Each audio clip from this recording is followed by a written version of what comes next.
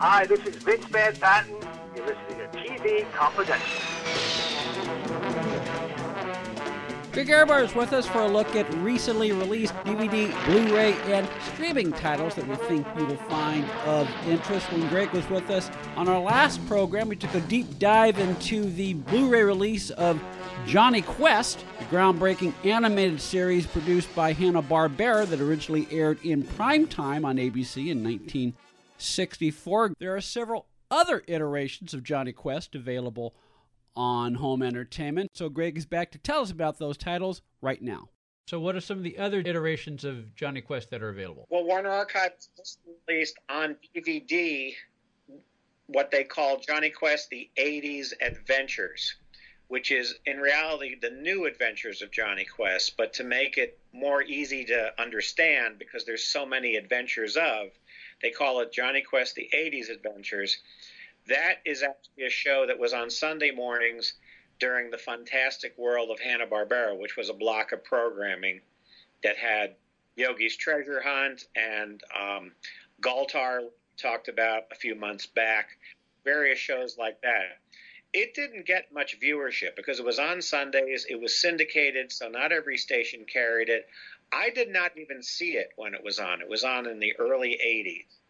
But while it does not have nearly the kind of technical, visual style that the original show has, there is still the attempt to keep it slightly above the quality that you might have expected by that time for Hanna-Barbera, because a lot of changes had occurred by 82, 83. So the stories are still pretty good. They still have the main characters. Of course, it's still Don Messick. Of course, it's not Tim Matheson anymore because he'd gone on to make movies and he was grown up. He was in Animal House in 1941 and had done some series. But they had Hadji, different actor playing Hadji, and of course Bandit. But it's a solid series. There's not all that many of them. But if you didn't know it existed like me, it's nice to have these extra few episodes. It also introduces the character of Jessie. It doesn't really, the first female character in the Jonny Quest group, doesn't quite explain her origin yet because they didn't develop that quite yet. But she's in one episode.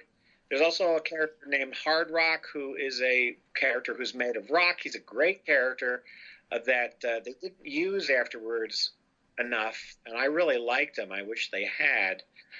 And the same kind of cool stories. Not quite so violent, not quite so intolerant of ethnicity as the original, but still good, solid adventure. And that one's also available from Warner Archive. That's Jonny Quest, the 80s Adventures, also available through Warner Archive. You hinted at this. That's not the last chapter in the history of Jonny Quest. Oh, no. It keeps going. Then you went into the 90s when Turner took over Hanna-Barbera, and there have been some management changes, actually a couple of management changes, and they decided to freshen and bring back the characters. This is the era of the Flintstone movie coming out and that sort of thing, and there was the year of the Flintstones, and that was a big deal, and then they were going to have the year of Jonny Quest. So they decided to create an all-new Jonny Quest series that was on TBS. This is before Cartoon Network and where you could watch constant cartoons. And they poured a lot of money into not only the show, but into massive, massive advertising, marketing, commercial tie-ins, promotions, and toys. And this was the real adventures of Jonny Quest.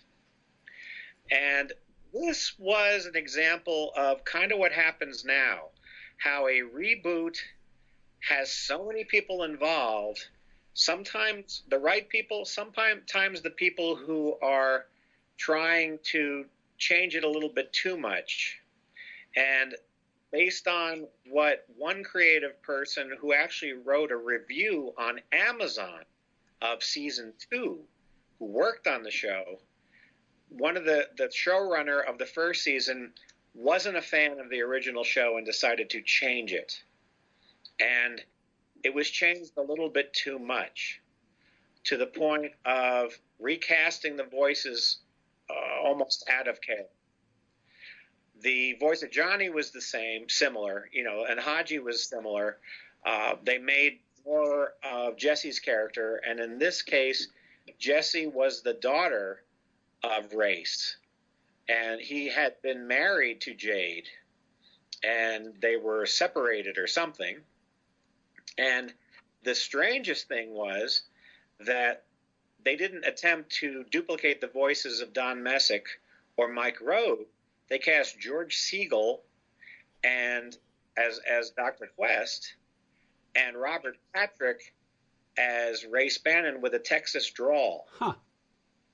And some people said you might as well have given Race a French accent. There were some people who were opposed to having a female in the Johnny Quest group. That didn't really hurt anything. I mean, it was about time, and she worked out fine. And what Jesse brought to the mix was the kind of stories that you couldn't do with Johnny and with Haji. Just different kinds of ideas and things. And so that was fine. And the show wasn't horrible, but what this writer tried hard to do was ground it so into accuracy, right down to nailing down exactly where they are, exactly what's happening. It wasn't that it couldn't be fantastic and adventurous. It was just somewhat clinical in its approach as opposed to wild and fantastic. And it is an interesting show. Plus, computer-generated animation was so new, and the dictum was, get CG in there, get CG in there.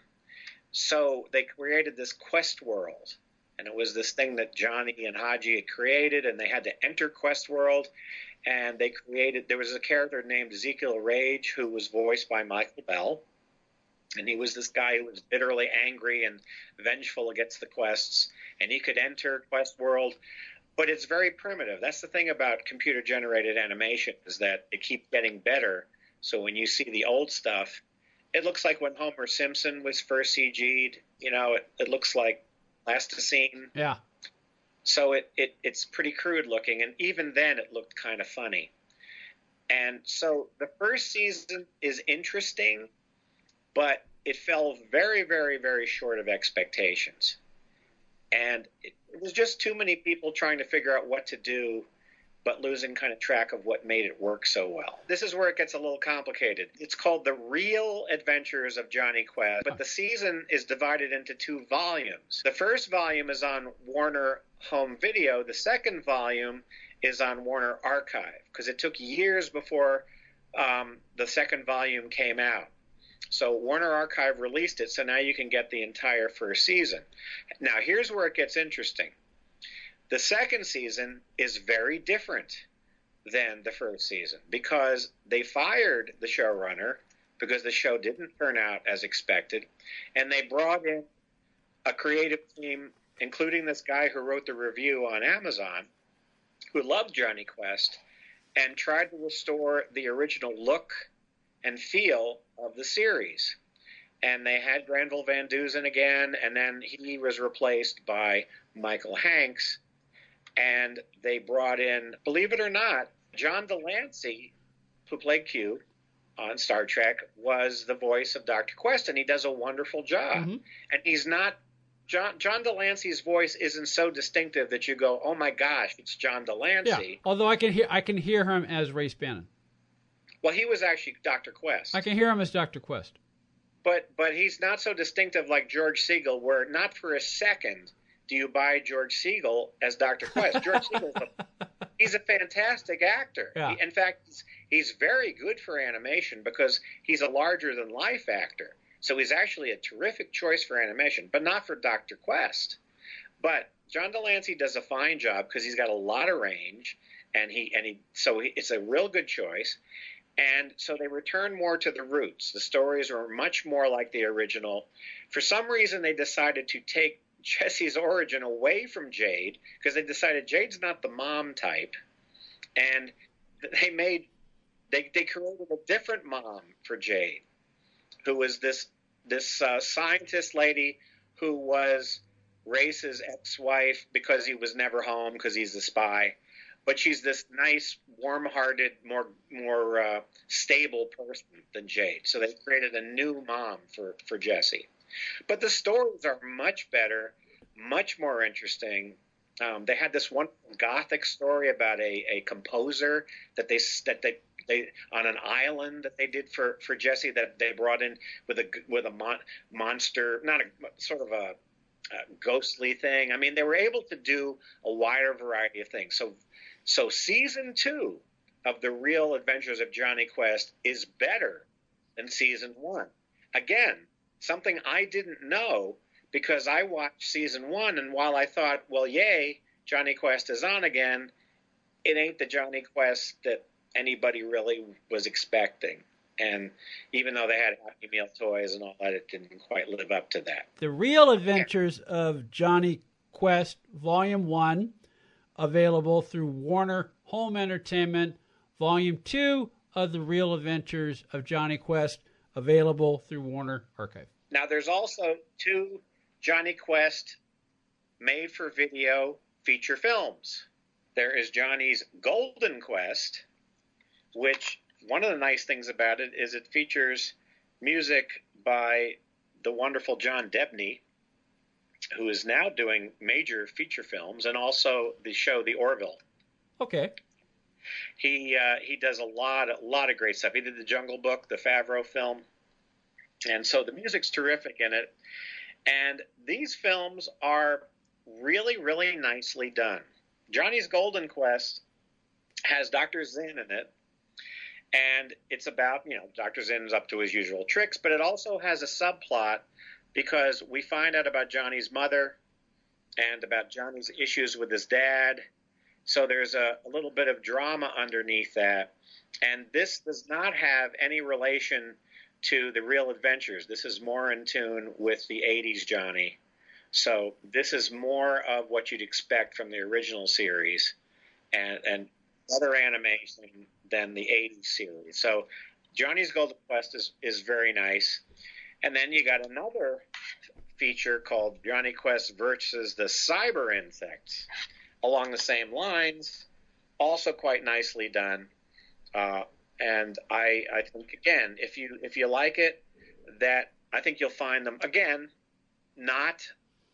nothing will be the same as the original series, especially on Blu-ray, but much more satisfactory than the first season of The Real Adventures, and much more elaborate than the 80s Adventures, because they do have a little bit more of a budget and can go a little farther in range in these made-for-video movies. Johnny's Golden Quest and Jonny Quest and the Cyber Insects, both available through Warner Archive. The Volume 2 of The Real Adventures of Jonny Quest, available through Warner Archive. Volume 1 of The Real Adventures of Jonny Quest, available through Home Entertainment. Jonny Quest, The 80s Adventures, is that also Warner Archive? 80s Adventures is Warner Archive, yes. As is the original 1960s release on Blu-ray. Yes, and there's one more. Okay. And hold on to your seat. All right. Tom and Jerry Spy Quest. You're going to have to explain that one to me. Well, this is a Tom and Jerry direct-to-video feature film in which Tom and Jerry meet Jonny Quest, Haji, and the gang. Okay, so we have a little crossover here going on. Big time, because they're all Warner characters now. But of course, as insane as this seems, it kind of works. Now, it doesn't work if you're a real rigid, diehard, how dare they do this, I can't believe it fan, and it's like, I'm not going to accept it. But they're not reaching out to you. No, they're not. The thing is that Tom and Jerry and Scooby-Doo are Warner's most successful, to this day, Hanna-Barbera characters. They just are. Yeah. And so they continually do new products based on them. And so throwing Jonny Quest in there actually is a great way to get that out there.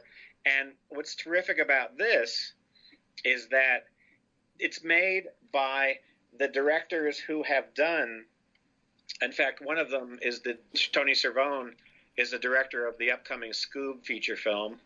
And then Spike Brandt worked with him on a lot of the Tom and Jerry films, the shorts, some of the Bugs Bunny and Tweety and Sylvester shorts, the Flintstone and the recent ones. They strive to be as accurate as they can to the look and feel of the original. So this opens like a Tom and Jerry cartoon and has a 40s style to it. Mm-hmm. It looks like a 40s film.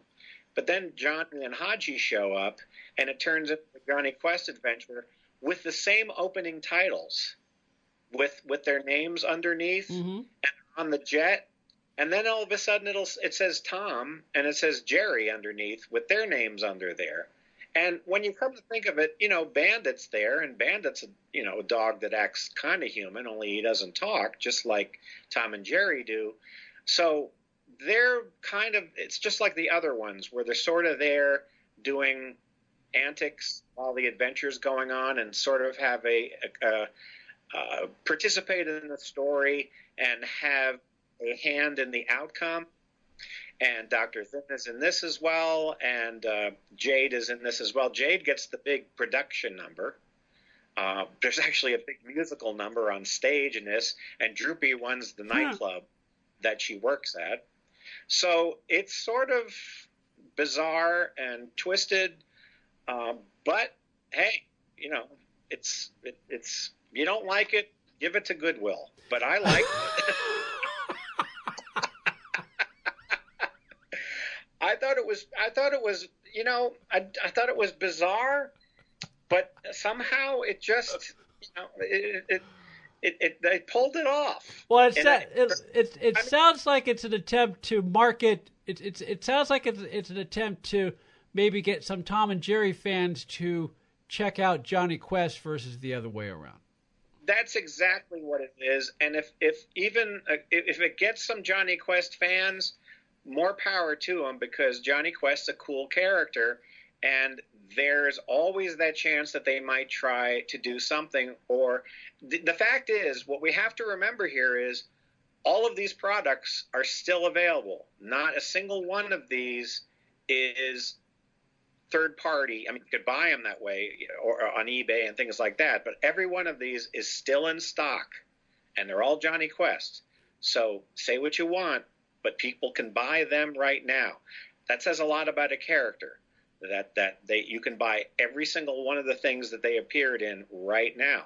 That's a nice thing. All but one of these iterations of Johnny Quest are available through Warner Archive. The one exception is Volume 2 of The Real Adventures of Johnny Quest, which is available through Warner Brothers Home Entertainment. One title you will not find at Warner Brothers Archive is Greg Ehrbar, but you can follow Greg Ehrbar's animations. You can read Greg Ehrbar's animation spin column twice a month at cartoonresearch.com. For more on Greg Ehrbar, gregehrbar.com.